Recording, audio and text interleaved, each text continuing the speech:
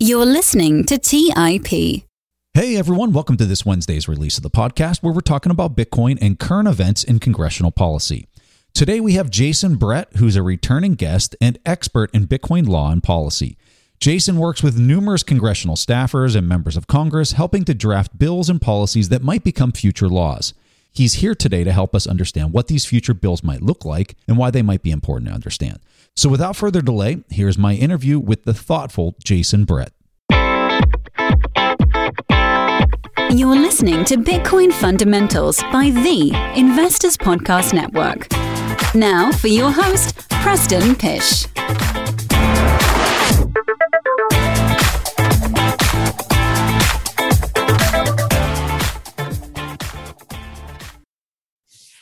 All right, so like I said in the introduction, I'm here with Jason Brett. Jason, we've had you on the show before. I ran into you down there in Miami, and we just casually bumped into each other. And man, I was so pumped to see you. And what was the first thing I said to you? Let's record. I was just thinking I needed to talk about something with government. So here you are. No, I bumped into you, and the first thing I said to you is, we need to record something. And here we are, like 4 days later, recording something. So you have your ear to the ground on everything that's happening in DC, on the Hill, policy related. And boy, oh boy, there's a lot going on here. Specifically, I think the really big news that recently came out was this executive order that came out of the White House. And talk to us about what that is. Oh, you know what? Before we get into that, I'm sorry, I jumped the gun. What were some of your takeaways at the conference? Yeah, so it was great to hear, I think, people's takes in regards to understanding the implications about the Federal Reserve and what it means with inflation, and how more and more, like, for me, the tipping point was like the Peter Thiel speech. Yes. When, you had this sort of notion of the pushback against Wall Street and the recognition that, like, it's actually okay to like Bitcoin and to push back about, what big moneyed interests thinks of it. And then the Senator Lummis speech, which I thought was really, really inspiring. She's one of the co-sponsors of this legislation we're all hearing is coming any day soon. That would be the first major bipartisan legislation in the Senate. I caught up with some of her staffers at the conference, and, they reminded me, like, Wyoming was the first place that really started setting out regulations for this. Yeah. And it's no surprise that we have a senator from Wyoming, and how lucky are we to have that, who's helping to shepherd through, whatever regulation we might look at. So I was really encouraged. It was really big. I mean, there were a lot of people there. I don't know about you, but it was like a lot of people. It was like, wow, we're really arrived. I mean, for me, having the bowl there from the mayor, that was so cool. Okay. Yeah. Yeah. No, I was with you. The amount of people there, it was crazy compared to the previous year. Do you know what the numbers were? Was it like 20, 30,000 people? It was somewhere in that ballpark, right? Yeah. According to the Wall Street Journal, they said there was 25,000 people that came through. So, which is twice the number from last year. Yeah, there was a ton. And the side rooms, I mean, there were some pretty incredible conversations. I was amazed at Aaron Rodgers, Serena Williams. I didn't even know they were coming, and I didn't see any type of announcements that they were coming. And I just remember, like, kind of walking through and seeing them on the stage, and there were some others that were just kind of like mind blowing. I was like, wow, this is unbelievable that they're literally coming to these events to talk about how important Bitcoin is and the freedom that it provides to the individual and whatnot. I mean, it was fascinating. So cool. Okay, so back to where we were at when we started. The executive order that came out of the White House. What was the impetus of this, or like what were you hearing was the impetus of this? Yeah, so there was a few things that were leading up to Biden deciding to release some information about the executive order. And I think a lot of it had to do with what really sparked it was back in October, the US met with 30 other countries, and the main topic for the summit was all about ransomware. So if you think about it, ransomware happens for a lot of reasons. And we all know a lot of it is like not strong cybersecurity, and there's lots of elements to what takes place in a ransomware. But I think one thing to maybe acknowledge is it is a new kind of crime, because usually they're extorting Bitcoin. And because Bitcoin is what is extorted from a ransomware situation, the White House felt it was a threat to national security. And what's been a little hard to track is, first, the White House was saying it's all coming from China. And then all of a sudden, when Russia was ready to invade Ukraine, they're like, well, all this stuff's coming from Russia. So it's sort of like, where is it coming from? And so, but if in fact the new sort of method of warfare, right, is through these ransomware, the attack on Colonial Pipeline, at least the way our country is structured, that's like national security's job to try to address. Now, how they address it is a whole different thing. I mean, I know I don't have to tell you, like after 9/11, there can be overreactions and things like that. And I think generally the narrative of somehow that it was like Bitcoin's fault was problematic. So you sort of had then you had this idea of sanctions as soon as the Ukraine-Russia conflict started. And at that point, you'll notice that's very soon after that started is when the White House order was issued. And that because not only do you have the ransomware issues from Russia, but in their mind, I think you now saw the sanctions. And just a few days after the White House executive order, OFAC, Office of Foreign Assets Control, put out that, virtual currency, digital currency is the same as fiat currency regarding sanctions. There's all the debates about the exchanges and what kind of roles they needed to play. There was calls from the, Ukraine about doing sanctions against Russian, from cryptocurrencies. So at that point, I think you're seeing it where the national security lens has caught the most focus. But there's been others that have been leading up to it. One of which is the most concerning thing I have, and why I'm so grateful to have the opportunity to talk to you about it today, Preston, is the issues that they're focusing on regarding the potentials for climate change as a result of using proof of work systems and the attention that they're paying to that angle. Did that kind of come out after the whole Chris Larsen thing? Do you think that this is something that was instigated by maybe Ripple and some of these billionaires that have been the beneficiaries of these pre-mines? Yeah, it could be, because I think when you look at the executive order, and then a little bit after the executive order, there was a request for information that's been issued by the White House Office of Science Technology Policy, OSTP, that's asking very specific questions that I feel like somebody who maybe didn't like Bitcoin would want to ask, because one of the areas that it's focusing on is, do we need to just move on to other consensus mechanisms? Like, we need to sort of proof of work is old, so let's put it off to the side. And now we need to look at different ways of consensus mechanisms, which is like we're already in like the fifth or sixth inning in that thinking, when we got to go all the way back to the first of which one is really providing the security that we need. But what concerns me, and again, there's this request for information that anybody in the public can respond to this White House office. It's part of the executive order, which is a question about, is it really going to have climate impacts? It wants evidence. It does give us an opening, because it does say if you have any evidence to show that Bitcoin actually helps, the environment, they want information that's both going to refute and, support that claim.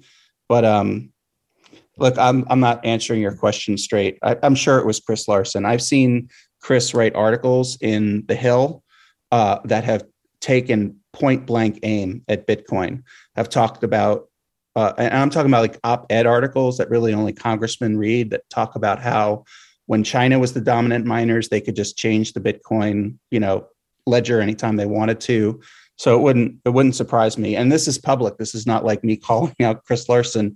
It's right there with consistent claims. I can't think of any other like blockchain protocol, Preston, and it's really kind of sad that has taken such aim at Bitcoin the way Ripple has. Yeah. And when you look at what they did at the SEC too during this whole fight, where they keep turning it back to like comparing themselves to Bitcoin. It's unfortunate. I mean, Ethereum's rough, the other ones are rough, but like Ripple really strikes right at the heart of like what Bitcoin's about. It's unfortunate. You just look at the lack of evidence behind this of their claims, and it's just laughable. How can you create a money without there being like real work, or a pegged money without there being real work to it? So quite concerning. But back to the policy, right? So this timing of that kind of came out. This was not part of the original executive order, correct? Like this was like 2 days later or a couple days later after the executive order, and I think you said that it came through the Office of Financial Asset Control. Is that right? Yeah. So that was, and that had to do with the sanctions. It was literally as we got to that weekend, we had both FinCEN that made it very clear about how banks and cryptocurrency firms need to be very aware if they hold a money service business license, need to enforce sanctions against Russia. And the OFAC made it clear. It was already kind of listed that way, but they just reinforced. If people had questions, they said, if you're using virtual currency, that's also a way of breaking sanctions. So you have to make sure. And this goes all the way back to Venezuela, by the way, in 2018 with Donald Trump when he was president. We had sanctions against, if you remember, the petro currency backed by oil. Didn't really go anywhere.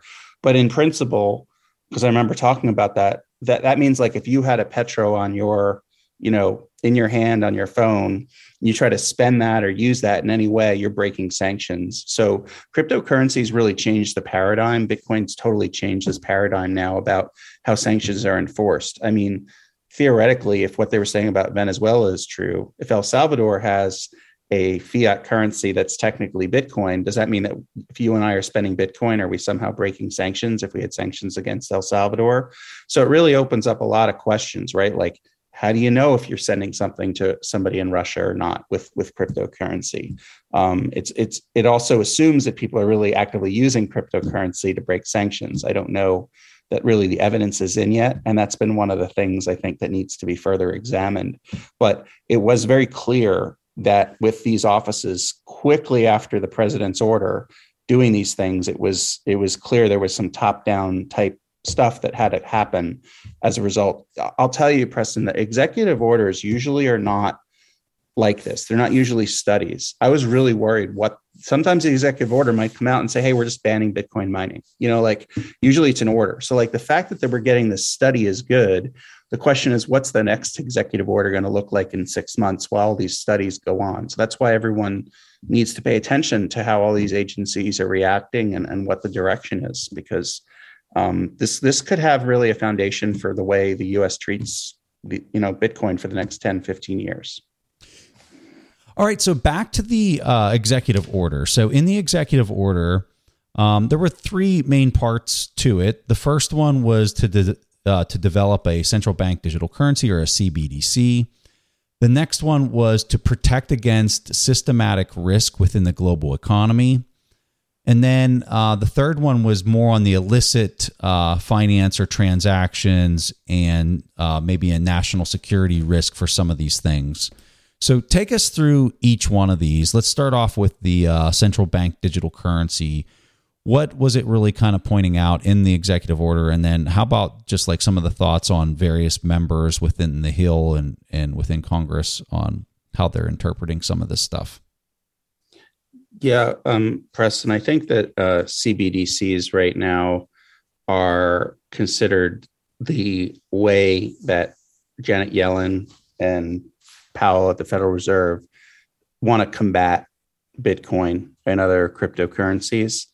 Janet Yellen just gave a speech last week that said, we really like parts of this technology, and a lot of people in the Bitcoin space are really positive about what she said. But I think it's sort of like picking and choosing, because I think they want to use like a distributed ledger for like a CBDC, but really it's going to be centralized. The push on this is really from the international perspective. They want to keep the dollar as a way to enforce sanctions and benefit from its status as a global reserve currency. And there is the threat, right, that it could go away, whether through stable coins. That's why stable coins have gotten so much attention, right? Because it's the equivalent of a US dollar. And, the bigger question here is how, as we move to a digital economy that's really been accelerated by COVID-19, and that's why I think all of this is coming to fruition so fast, is what do we have in the digital environment and the digital economy that's growing that can maintain the status of the US dollar? So, it's really going back to the playbook of the fiat currency that we've used in this country to do regime change in so many things and to try and apply it electronically. When you talk about the Hill, it's interesting, right? Because there's a few different viewpoints on this. Some folks on the Republican side, Congressman Tom Emmer specifically, and now Ted Cruz have endorsed a bill that would have CBDCs only be used the way it's used now, meaning no direct contact from the Federal Reserve, right, with retailers. It would have to go through some either, fintech companies or banks and then be dispersed, after that. There was another bill that was introduced mainly by progressives that talks about eCash or electronic currency. It was called the eCash Act. This one actually is created to specifically not give the Federal Reserve any powers to create some anonymous aspects of cash, but in digital form. And it tasks the US Treasury with doing that. So it's interesting, right? Because the Treasury really is the one that printed notes before we sort of had the Federal Reserve involved. And, that has a lot to do with not wanting to, some of that has to do with, I think, the MMTers, right? The, modern monetary theorists and printing a lot of money and being able to do that in digital form. So it's a little suspect, but it is interesting, right? That to me, both on the Republican side, the Democratic side, the one thing that's really being pulled out is people's fear of the CBDC. And I think the number one fear is like privacy. I mean, I don't know about you, but if I had a CBDCs on my phone, I mean, I already think the government listens to everything I say anyway, but like, they're going to know everything I spend money on. Exactly. I just don't think that, I think people just don't have that. Either they don't care or just people don't have the confidence that the government won't actually be watching what we're doing. So that's the biggest hurdle for a CBDC, I think. Let's take a quick break and hear from today's sponsors. The national sales event is on at your Toyota dealer, making now the perfect time to get a great deal on a dependable new SUV like an adventure-ready RAV4. Available with all-wheel drive, your new RAV4 is built for performance on any terrain, from the road to the trails. And with plenty of passenger and cargo space, plus available tech like wireless charging, you and your entire crew can stay connected. Or check out a stylish and comfortable Highlander with 3 spacious rows of seating for up to 8 passengers. And with available features like panoramic moonroof, you can sit back and enjoy the wide open views with your whole family. Plus, both RAV4s and Highlanders are available in hybrid models. So no matter your style, you can drive efficiently and save on gas. So visit your local Toyota dealer and check out amazing national sales event deals on RAVs, Highlanders, and more when you visit buyatoyota.com. That's buyatoyota.com. Toyota, let's go places. Hey guys, do you ever wonder how investors like Peter Thiel have Roth IRAs worth billions? Many do more than just save a portion of their income, invest it in the stock market, and cross their fingers and hope it grows enough to retire on. The secret is they use something called a self-directed IRA, which has all the tax advantages we love, but with a twist. Instead of being stuck with stocks, bonds, and cookie-cutter options, a self-directed IRA with New Direction Trust Company allows you to invest your retirement savings in what you know and what you're passionate about. From real estate to startups to gold and silver, there are nearly unlimited investment options. You could even finance and set the terms of a loan. You name it, NDTCO will help you fund it. We're not saying you'll be the next Peter Thiel, but we're not saying that either. Because his secrets are now your secrets. Check out New Direction Trust Company and self-directed IRAs today at ndtco.com and unlock the potential of your retirement savings. That's ndtco.com. The dream of owning a vacation home can be daunting. From finding the best guests to the maintenance to organizing the cleaners after every guest stay. With Vacasa, they make that dream into a reality.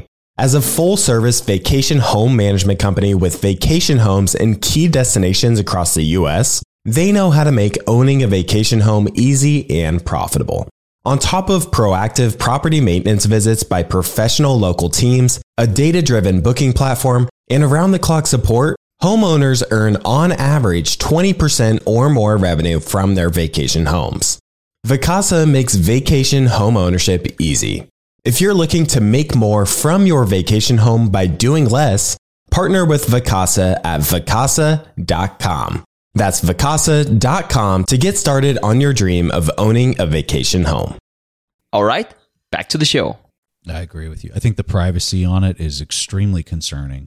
I think the other piece too, so people might look at the dollar right now and be like, it's already digital. What's the difference? And so the answer would be, well, it's a distributed ledger, right? But like, who's going to run the full nodes on these things?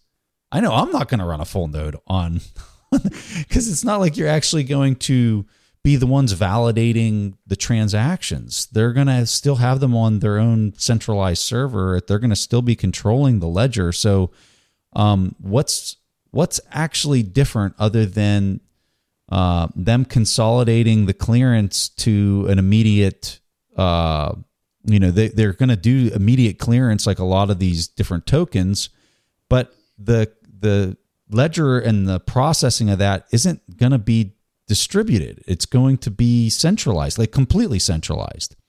And if I was going to go one step further, I'm sorry to talk so much here, but this is, I think, so misunderstood on the Hill. And if I was going to go one step further, it doesn't solve the issue at hand. And the issue at hand is you need a peg. Like the whole reason the whole world's falling apart right now is because there's no peg, and we're in a race between nation states to debase our currency to engineer what appears to be GDP growth. But all that's happening is you have a race of adding more fiat units into the system. So a central bank digital currency with a controlled central ledger doesn't solve any of that. They're going to be still debasing it, right? So it doesn't solve anything other than you lose your property rights, and it's much more surveilled than the existing digital currency that's already out there, right? It's like the worst of what's already in existence. Yeah, how can we educate people on the Hill about that?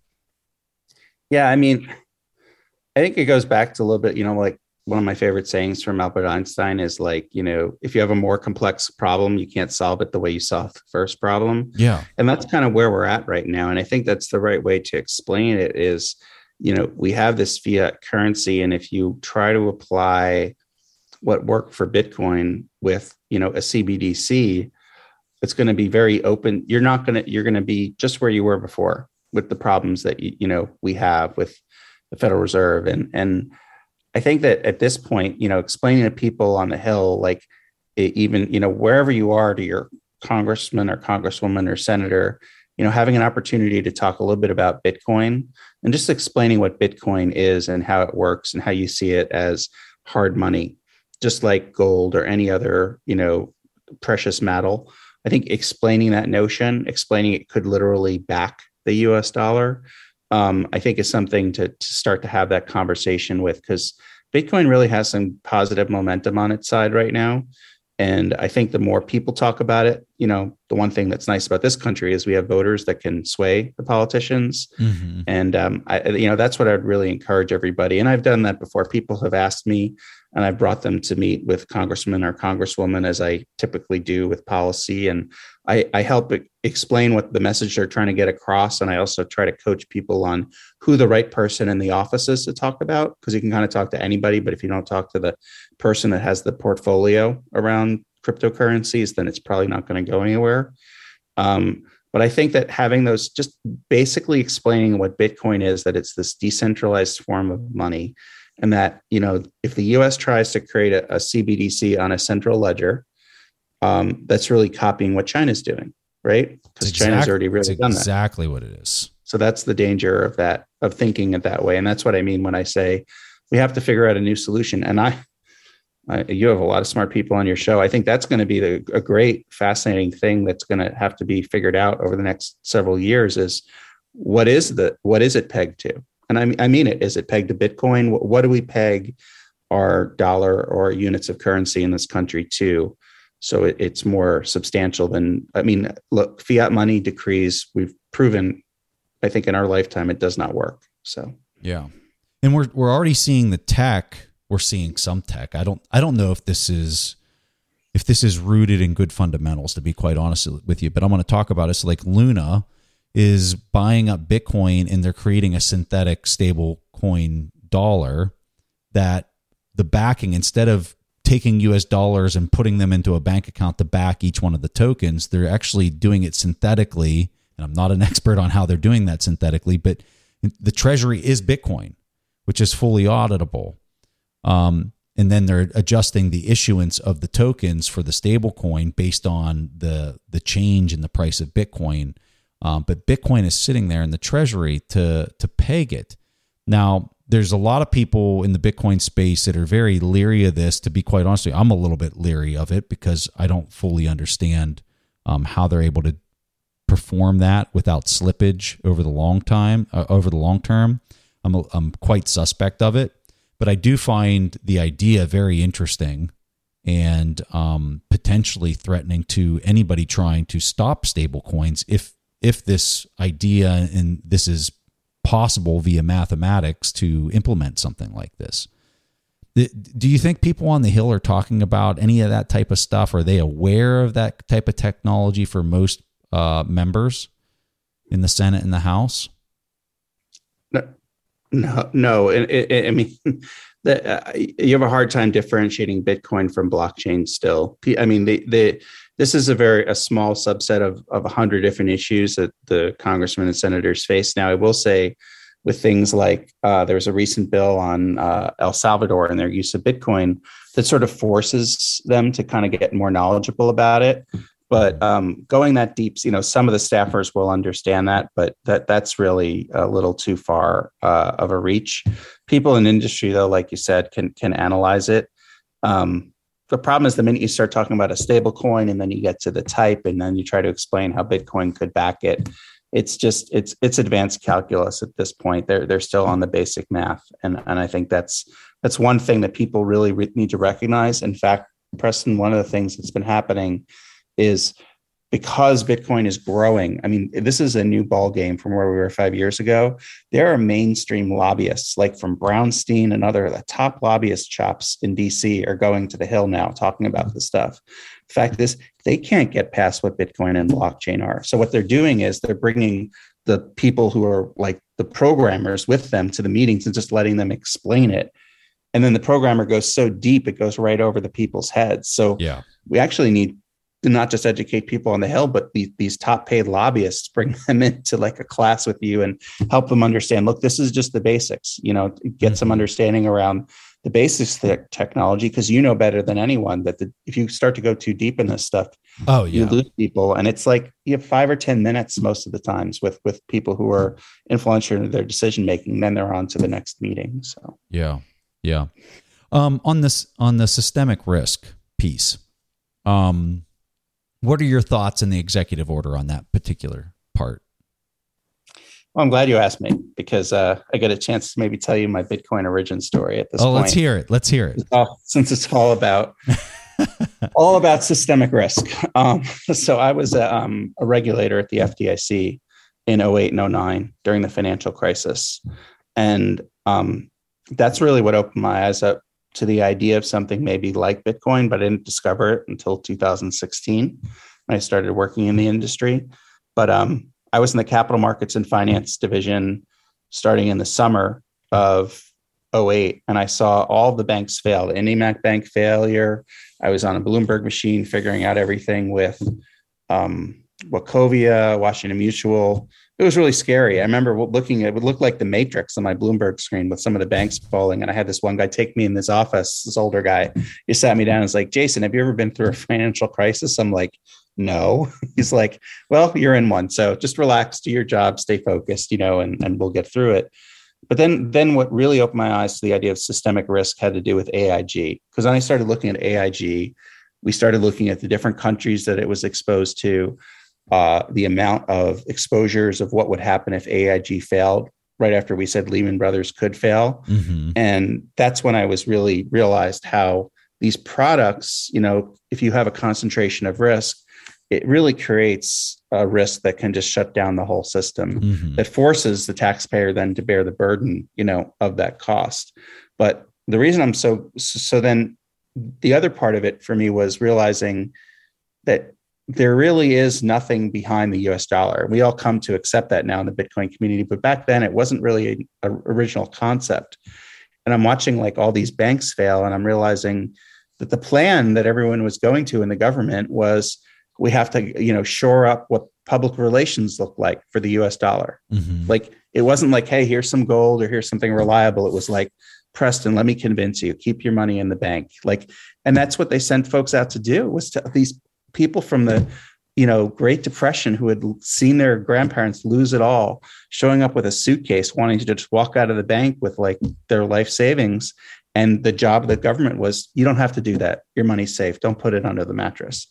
I mean, and when I realized that was like the plan, and then I started tracking what the Federal Reserve was doing with its balance sheet, which was part of my job too, I just thought something's wrong here. Something's not quite right. And that was sort of my seed that was planted. I didn't have the benefit of realizing the Bitcoin paper and what came out at that point. But in 2016, I learned about Bitcoin, and I haven't looked back since. I love this space so much because now I'm accumulating Bitcoin.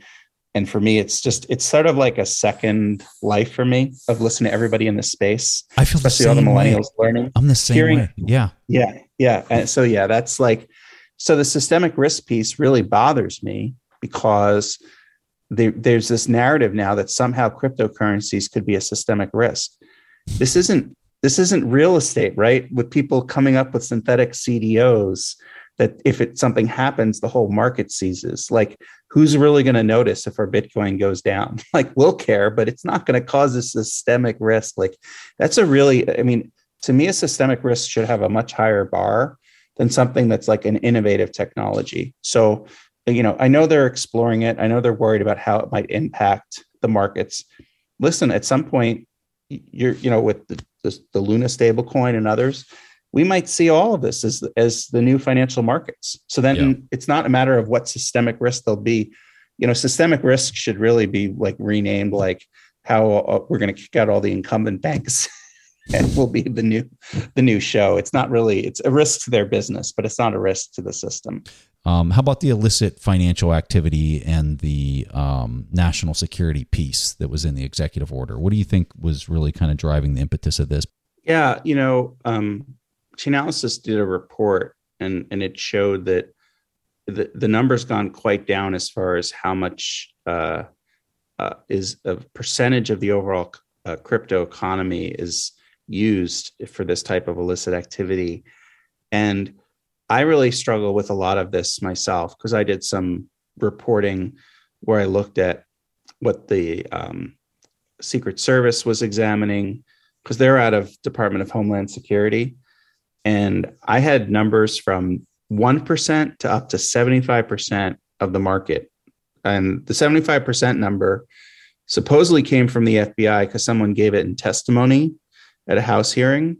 But then when I went back to the FBI and I looked at it, it said no one could tell me where that number came from. Wow. So I was like, we have this range of like 75% to 1%. I don't know if Chainalysis has it right with the less than 1%, but the real question is, maybe it's like a few percent is part of this whole thing with the illicit finance.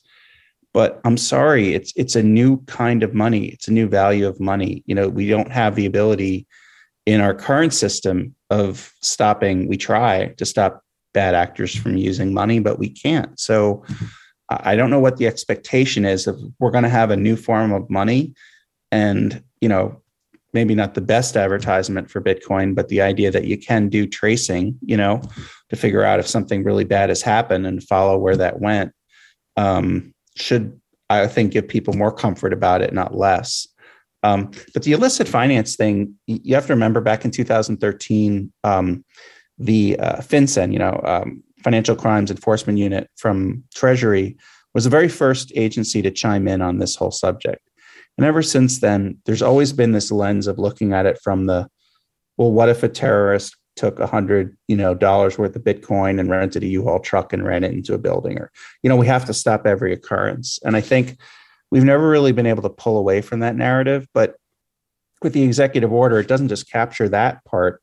It's now capturing, like we were saying before with the ransomware.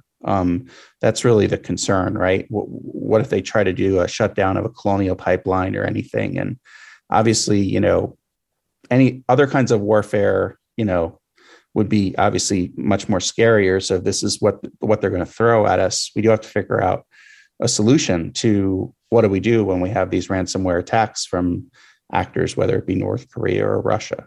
How do we help the companies get out of those situations? I don't think not letting them pay in Bitcoin is the right answer.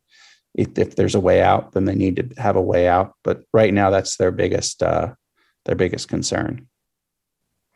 Do you think it's fair to say that they're much more concerned about stable coins and central bank digital currencies than they are about Bitcoin specifically? Do you get that sense? Yeah, I said that a long time ago. I thought stable coins are like, the stable coins are like the new orange. Orange is the new black. Like stable coins is the new Bitcoin because it's representing a US dollar. And, it's almost not fair when you think about the executive order when we're talking here about like that it's, maybe these three issues. I mean, Preston, this is executive order encompasses 20 different reports that over the next 6 months have to go to the White House, 20 different reports from 23 different federal agencies. So this is a whole of government approach. Like this is about Bitcoin and cryptocurrencies. This is about everything. And so for the next, now it's like 5 months in, there's going to be just the most amount of reporting ever on this space, from these different agencies. And you're starting to see the Hill pick up a little bit, like Senator Gillibrand and Senator Lummis that was at the Bitcoin conference. Gillibrand said, look, I think it's great that the White House wants to do an executive order about this stuff, but if there's going to be, real change, it's going to be a new law, and you need lawmakers for that. Like there's a reason the White House does what it does, but then we have legislation. So she and I think Senator Lummis, they're planning to introduce what, they've told us really just the name of the bill, which is the Responsible Financial Innovation Act. And then you had another senator, Senator Toomey, that just introduced last week a bill about stablecoins and how it might have to go through OCC licensure, bank licensure. So these, the senators are really starting to stand up and say, it's great you want to do all these studies, but we're going to dual track it because we're the ones that are actually going to make the laws. So we're going to start introducing what we think it's going to be. Because what you're really seeing is when you see an executive order like this, the handwriting's on the wall that like the White House is probably going to get involved in the kind of legislation they want to do. I mean, one of the biggest lobbyists on Capitol Hill is in fact the White House. So by the end of this year, we could see Biden administration saying, this is what we want to see. And so that's why you have all these senators laying down bills, because it's going to be a big, conversation, big discussion to figure out what it might look like. The prediction, to your point about stablecoins, the prediction on the Hill is the most likely first bill will be about stablecoins because of the concerns that they have in regulating stablecoins. Yeah, Caitlin Long does a great job of kind of describing why that's such a concern, where it gets into the immediate clearance versus what the traditional system can do, which is a much slower clearing system. And when you're looking at how banks manage their balance sheet, with the assets and the liability mix that they've got to have for certain types of securities that they're holding, real estate that they're holding, and now dealing with digital assets that are clearing immediately, it throws off the ability for them to kind of manage some of those ratios and manage them in a way that is in keeping with a lot of their requirements. So it seems like that's kind of more the driving factor of why this, and obviously just the pace at which this shadow banking and these tokens that represent US dollars is taking off, I think is scaring the heck out of a whole lot of people, because are we talking hundreds of billions at this point in stable coins? I think we are. The one question I had for you when you were talking about that, as far as like Senators Gillibrand and Loomis with their announcement that they're getting ready to make with their proposal, how long is this going to take? So they're going to make that proposal. How long before you'd have the House and the Senate start voting on on this stuff?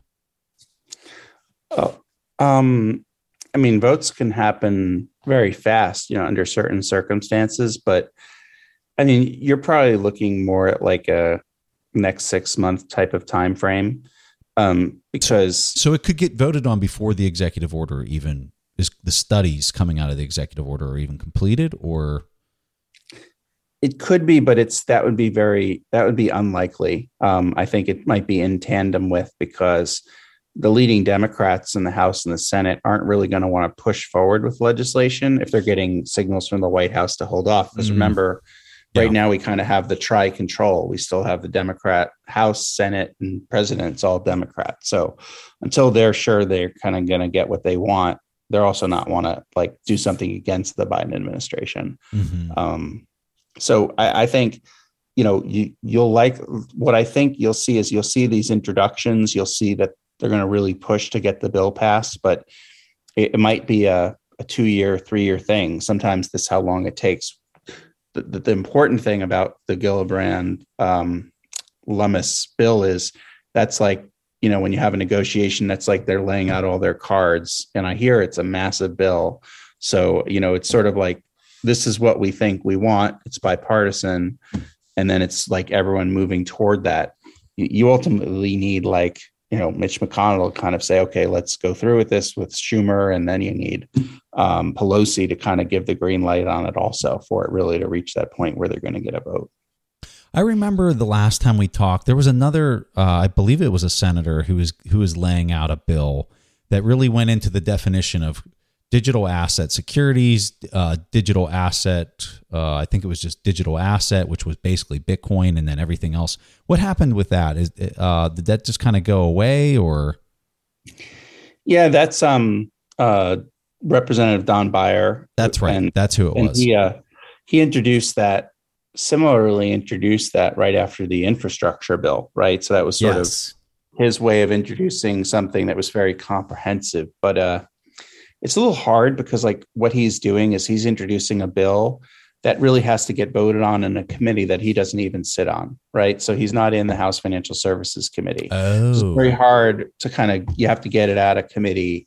So it's really like and so the bill hasn't gone anywhere. He hasn't added any co-sponsors to it.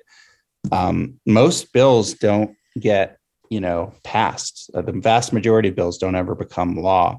But what they can do is when you actually get the bill that could be legislation that we're now starting to look like because of this executive order and because of all this attention on the digital asset space, is people will pick and choose. So they'll look to the Beyer bill. They'll look to this Lummis Gillibrand. Okay, how are they doing things with, Bitcoin versus the shitcoins? How are they going to figure that market space out? And these ideas are important because they can collectively end up being what the ultimate law, will look like. Let's take a quick break and hear from today's sponsors. The national sales event is on at your Toyota dealer, making now the perfect time to get a great deal on a dependable new SUV like an adventure-ready RAV4. Available with all-wheel drive, your new RAV4 is built for performance on any terrain, from the road to the trails. And with plenty of passenger and cargo space, plus available tech like wireless charging, you and your entire crew can stay connected. Or check out a stylish and comfortable Highlander with 3 spacious rows of seating for up to 8 passengers. And with available features like panoramic moonroof, you can sit back and enjoy the wide open views with your whole family. Plus, both RAV4s and Highlanders are available in hybrid models. So no matter your style, you can drive efficiently and save on gas. So visit your local Toyota dealer and check out amazing national sales event deals on RAVs, Highlanders, and more when you visit buyatoyota.com. That's buyatoyota.com. Toyota, let's go places. As a person with a very deep voice, I'm hired all the time for advertising campaigns. But a deep voice doesn't sell B2B, and advertising on the wrong platform doesn't sell B2B either. That's why if you're a B2B marketer, you should use LinkedIn ads. LinkedIn has the targeting capabilities to help you reach the world's largest professional audience. That's right, over 70 million decision makers all in one place. All the big wigs, then medium wigs, also small wigs who are on the path to becoming big wigs. Okay, that's enough about wigs. LinkedIn ads allows you to focus on getting your B2B message to the right people. So, does that mean you should use ads on LinkedIn instead of hiring me, the man with the deepest voice in the world? Yes. Yes, it does. Get started today and see why LinkedIn is the place to be to be. We'll even give you a $100 credit on your next campaign. Go to linkedin.com/results to claim your credit. That's linkedin.com/results. Terms and conditions apply. As many of you know, I love studying businesses and networking with business owners.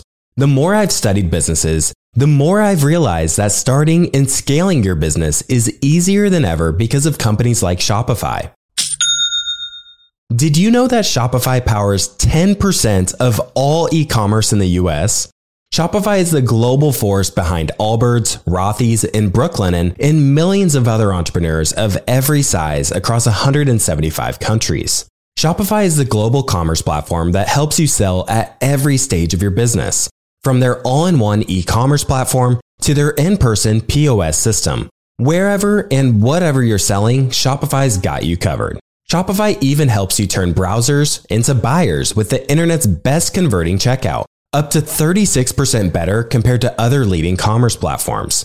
What I personally love about Shopify is that it's the turnkey solution to kickstart and grow your business, and they are totally committed to giving you the necessary tools to succeed as a business owner.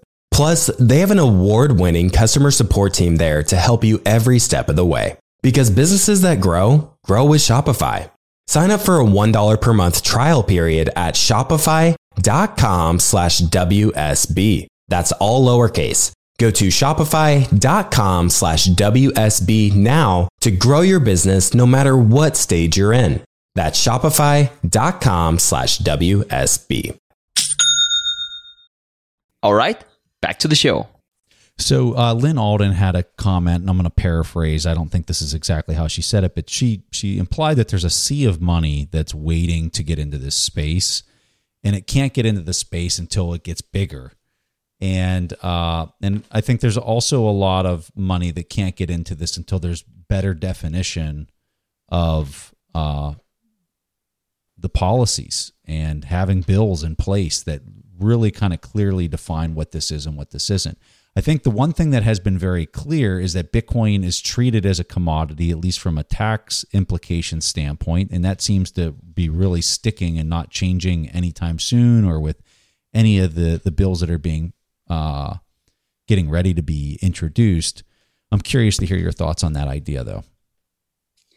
Yeah, I think regulation, the clarity of regulation is what any business craves.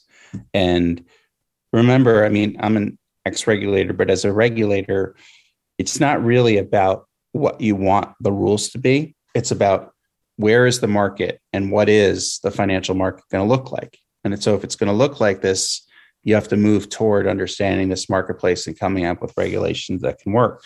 One of the things that has hurt the U.S. is not having these clear regulations. A really interesting paper that I read was from the Federal Reserve Bank of Dallas, and they did a study with Bank of International Settlements in Europe, and they looked at whenever there's a news article that talks about the regulation coming and that there's going to be clear regulations for Bitcoin, that the price of Bitcoin went up. Whenever there was an article in the paper that talked about terrorist activities or illicit activities, the price would go down. And it was basically correlating news articles. This isn't a trading strategy, by the way, but I've actually looked at it.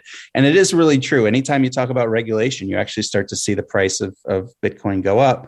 But anytime you start to see big news about, a terrorist threat or ransomware, it starts to come down. And I think that goes to Lynn Alden's point, is that there's money on the sidelines, but they're not going to fully commit to it. And they feel like they have the regulatory clarity that they need. And I think that that's really, it is, Bitcoin is definitely a commodity. It's been decided by the courts. The CFTC holds that. The SEC is not interested in Bitcoin anymore. That ship has sailed. I mean, if you look at what Gary Gensler... Really? Yeah. I think if you look at what SEC Chair Gary Gensler said in the very beginning was, he said, I'm trying to remember what it was exactly, but basically paraphrase that Satoshi's invention is real. And I think we have to remember what that means. In other words, he's saying the fact that it created this distributed ledger system, the fact that it has this money that's used on it, right? Through cryptographic proof is a real invention. And that's the end of it. It's a real invention. It's not something that's a security. It's decentralized. He made a joke during this asking if anyone was Satoshi Nakamoto to stand up. I don't know about that, but in a sense, it's given to me. And Brian Brooks, the former OCC comptroller, who's now the CEO of Bitfury, followed up in a hearing, soon after that. And what he said was, when someone asked him, like, what is all this cryptocurrency stuff about? He said, look, there's Bitcoin and then there's everything else. Bitcoin is an asset. A lot of people who believe in Bitcoin think it's a really good hedge against inflation, but it's an asset class in and of itself. After Bitcoin, the way he described it was, which you and I all think of as shitcoins, but he said it politely to Congress, is a bunch of networks that people are betting on. You think this network might do well or that network might do well. And people are sort of taking bets at that point. Michael Saylor says it all the time. He thinks most of the other stuff are, securities, and that's sort of the way the law is built. But I'm very secure that Bitcoin's going to remain as a commodity for pretty much the rest of my lifetime in the US. And do you think that most of them kind of understand that if they overregulate this, that they're just shooting themselves in the foot on a global scale? Do you think most elected officials view it that way at this point? I don't think they worry about that too much. What they worry about, the theme is always like, not on my watch. The modus operandi is, what can I do in my job today to make sure I don't end up on the front page of the Washington Post, for something blowing up? So regulators are very risk averse, right? So they're not necessarily going to overregulate, but like, if you look at how slow things are moving in the banking system with taking cryptocurrency, and, you kind of need special permission to do stuff. And it's always, and putting lots of investor protection notes out from the SEC and enforcement, it's all just not wanting anything to blow up. That's like the first step. Where one of my biggest frustrations are in this space from a regulatory standpoint and from a policy standpoint is when you look at a lot of the lending platforms, they're not treating over collateralization the same for retail customers as they are for institutional customers. And so they'll have a person with one Bitcoin that can then go out and borrow against that's over collateralized in a market that is mark to market instantaneously. And if the price goes down, they're immediately liquidated in that loan. And there's no risk, right? There's no risk because it's traded 24/7 and it's over collateralized. But you have these institutions who have massive balance sheets that have a whole lot of exposure to traditional markets that are also mark to market, and they're under collateralized. And to me, it's just like this total recipe for disaster for retail that this is allowed. That in this space in particular, that's a 24/7 market that's trading over the weekend. And you have these institutions that have all these other assets on their books, on their balance sheets that are not 24/7 traded 24/7. I think it's a disaster waiting to happen. I'm just shocked that nobody's talking about that, and they're talking about all these other things. And it's almost like they don't understand that that's happening, or they don't care that it's happening because it's such a small amount of the space. I'm kind of curious if any of this has ever come up in some of the conversations that you've seen, and whether you even agree with my complaint. Yeah, actually, it's interesting.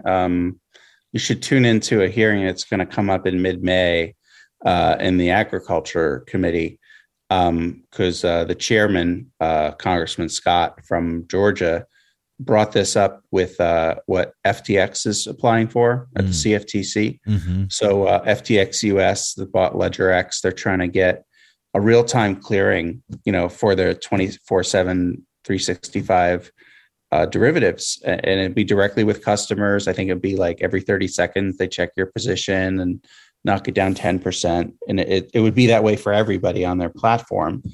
And the people that are objecting to it are folks like ICE and CME and all the traditional players that have these things saying, no, we need to stick to having, the FCM model, have the futures commissions merchant, aggregate everybody's assets into one, and then we'll figure out in 3 days what needs to be liquidated, so you can have a nice Monday morning. So it's like, so what I think is great is that in this case, you actually have a regulator that's really very forward looking. It's the chairman, Rostin Behnam of the CFTC, that agreed to look at FTX US's proposal. He's changed it from 30 days to 90 days because it's very rare that you have these changes in the way you do margin requirements. So it'd actually be pretty historic. And if you think about it now, I think it's about 97% of all Bitcoin derivatives are overseas, right? They're all Binance and everything. Yeah. It's a huge market. So not to your point, not only is it these larger players that have this different standard for collateralization, but to bring some of that to the US shore and have that marketplace, it's going to be so big and it's just only going to get bigger. It's going to be really important, and it's really important to have those hedges available in the marketplace too, because that's what's going to help Bitcoin flourish in the US.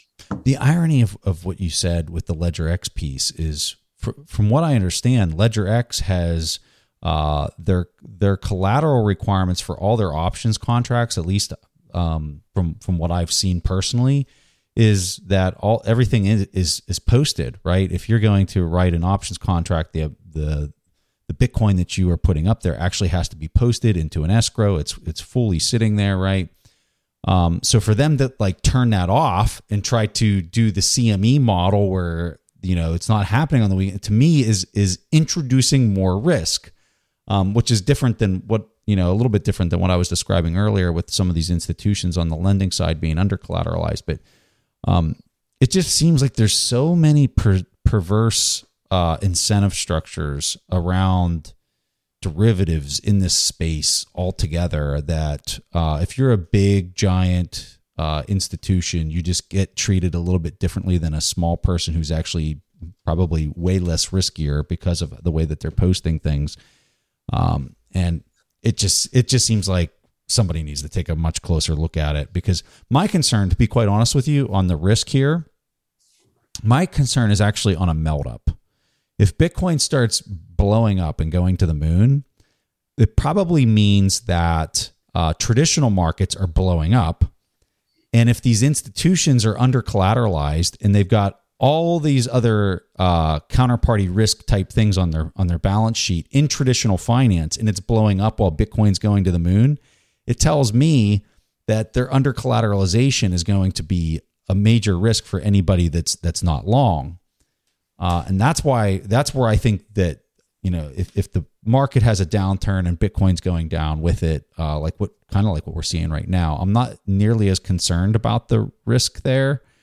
But I think if it starts separating and you get the correlation to separate between the traditional markets and these markets, it's going to be a really bad situation for a lot of people that have things lent out, retail lent, specifically having things lent out.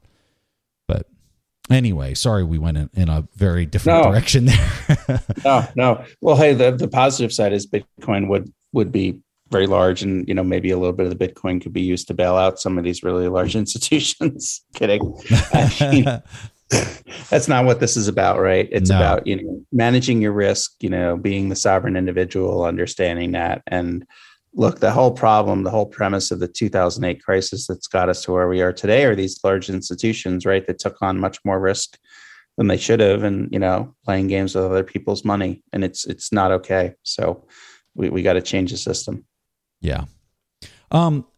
So people say to me, oh, the government's going to do this and that and everything else. And one of the responses that I'll often provide to people is I say, there are states currently in the United States, like Wyoming and Texas, that have already gone out and aggressively set up policy and passed law in their states that have enormous protections to Bitcoin and digital assets, that if the federal government would start to overreach on some of the restrictions and set up things, and you're seeing exchanges like Kraken relocate into or locate themselves in states like Wyoming because of these policies that are the state policies that are there.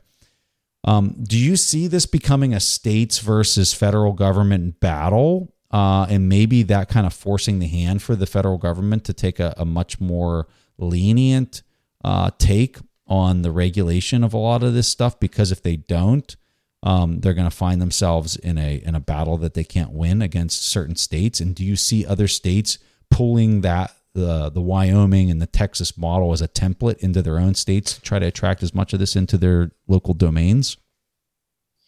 Absolutely. Whoever said, states are laboratories for democracy, is absolutely right. And I mean, thank goodness there's folks like Caitlin Long and others leading the charge, and Jesse Powell at Kraken, because they're making more headway than you realize. And it might be something that seems really, really insignificant, but like with Wyoming, right? They have Kraken Bank now, and we have Caitlin's bank.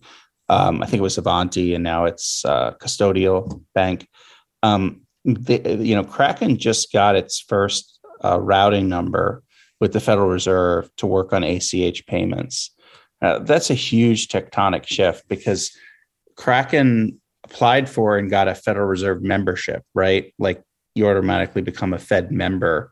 But then the Federal Reserve then takes a step back and says, well, we'll let you be a member, but we're not going to let you use our wire. We're not going to let you use our ACH until we decide the risk is clear. It's like, yeah, you can join this country club, but don't swim in the pool, and don't eat in the dining room. Just hang out in the front there and smile. So like with that, though, that's really important, because that's affecting, a federal regulator, right? The Federal Reserve, and how it's going to impact a lot of these companies as we move on to using maybe the ACH and wire systems as part of cryptocurrency more broadly. And that's big. That's when you see a state has created its own type of bank. And now what's even more important is that state's is now being reflected in probably what we're going to see in this federal bill from Lummis, because she's from Wyoming.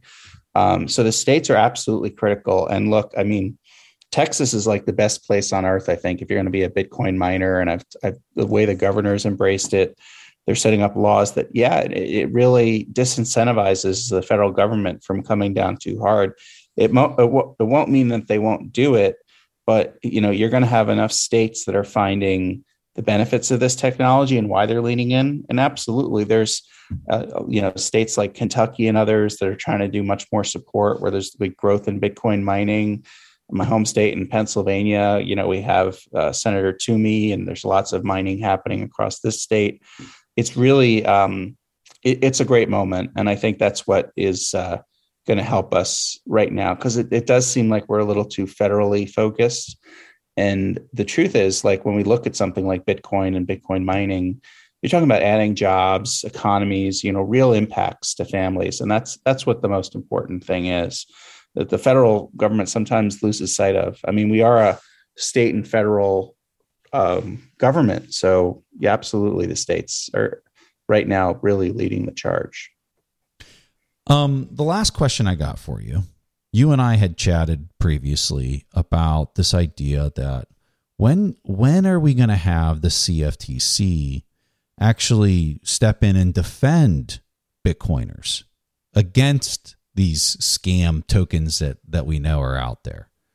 Talk to us a little bit about this idea, because you brought this up to me, and I really liked how you were explaining this.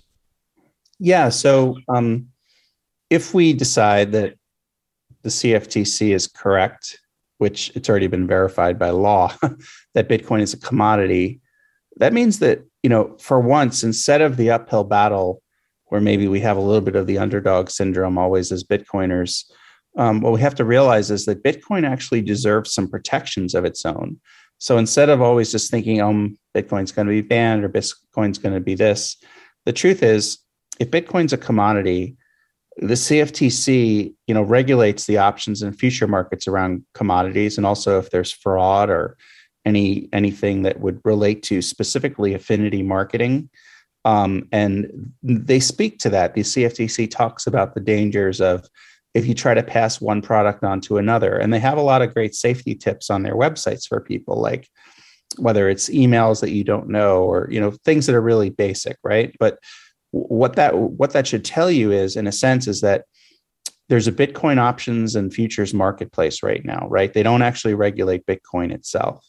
But if there are people who are creating things that pretend to be like Bitcoin, or perhaps say it's Bitcoin and shitcoin kind of together, and they're benefiting from that, and that confuses investors, or if you've lost money as a result, it very well could be considered a fraudulent scheme. And, I know the altcoin community, I'll be polite, thinks that that's not okay to talk about stuff like this, but I'm not talking about it that you're a security or that with the SEC. Do whatever you want. Pretend to be a token, but when you associate it with Bitcoin, that's where Bitcoiners realize the CFTC actually has a role to protect it, just the way they would with cows, right? If I was selling you 100 cows, they were all healthy, there's no problem with that. But if I'm trading futures and options contracts and there's cows, that are sick, or they're, fake cows, whatever we want to call them, that's a problem. That's fraud. And that shouldn't be taken lightly. So I think at some point, we actually have a really good chance with the CFTC chairman right now, Benham, with the way he defended the FTX proposal, of realizing, we have a role to also protect Bitcoin, not just the investors, but the commodity itself. Hey, give people a handoff on, you had mentioned earlier that on the ESG part, that they opened it up to the public, that people can go in there and make comments.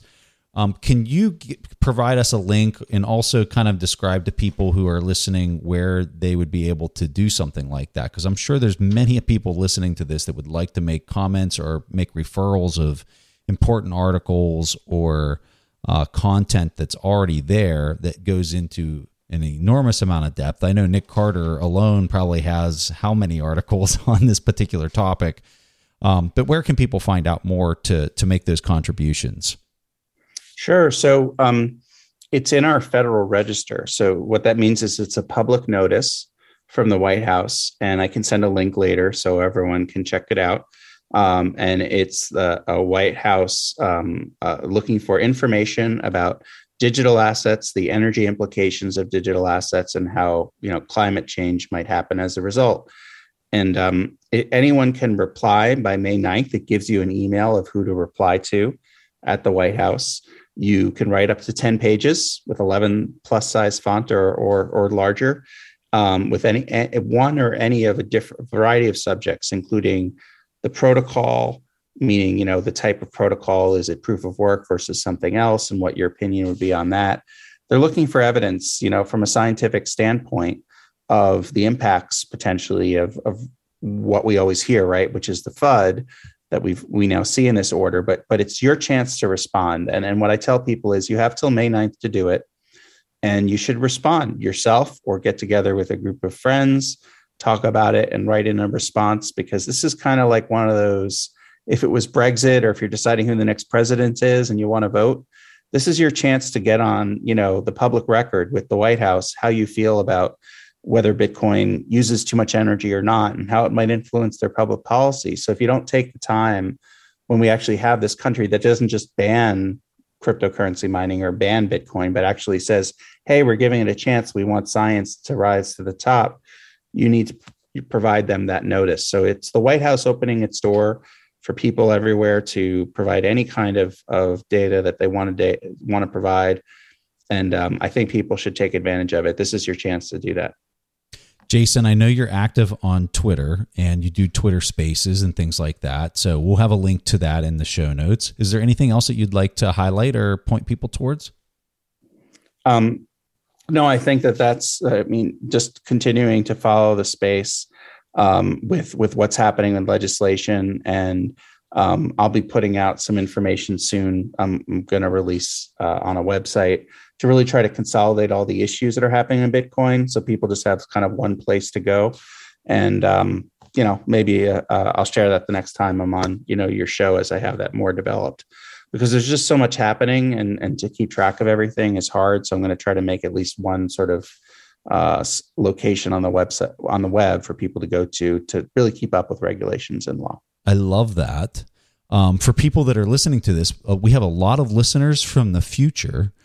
that will probably be up on, that'll be an active website by the time a lot of people are going to listen to this. And so what I would tell you is put the, on your Twitter handle, you have the ability to put a link in your bio.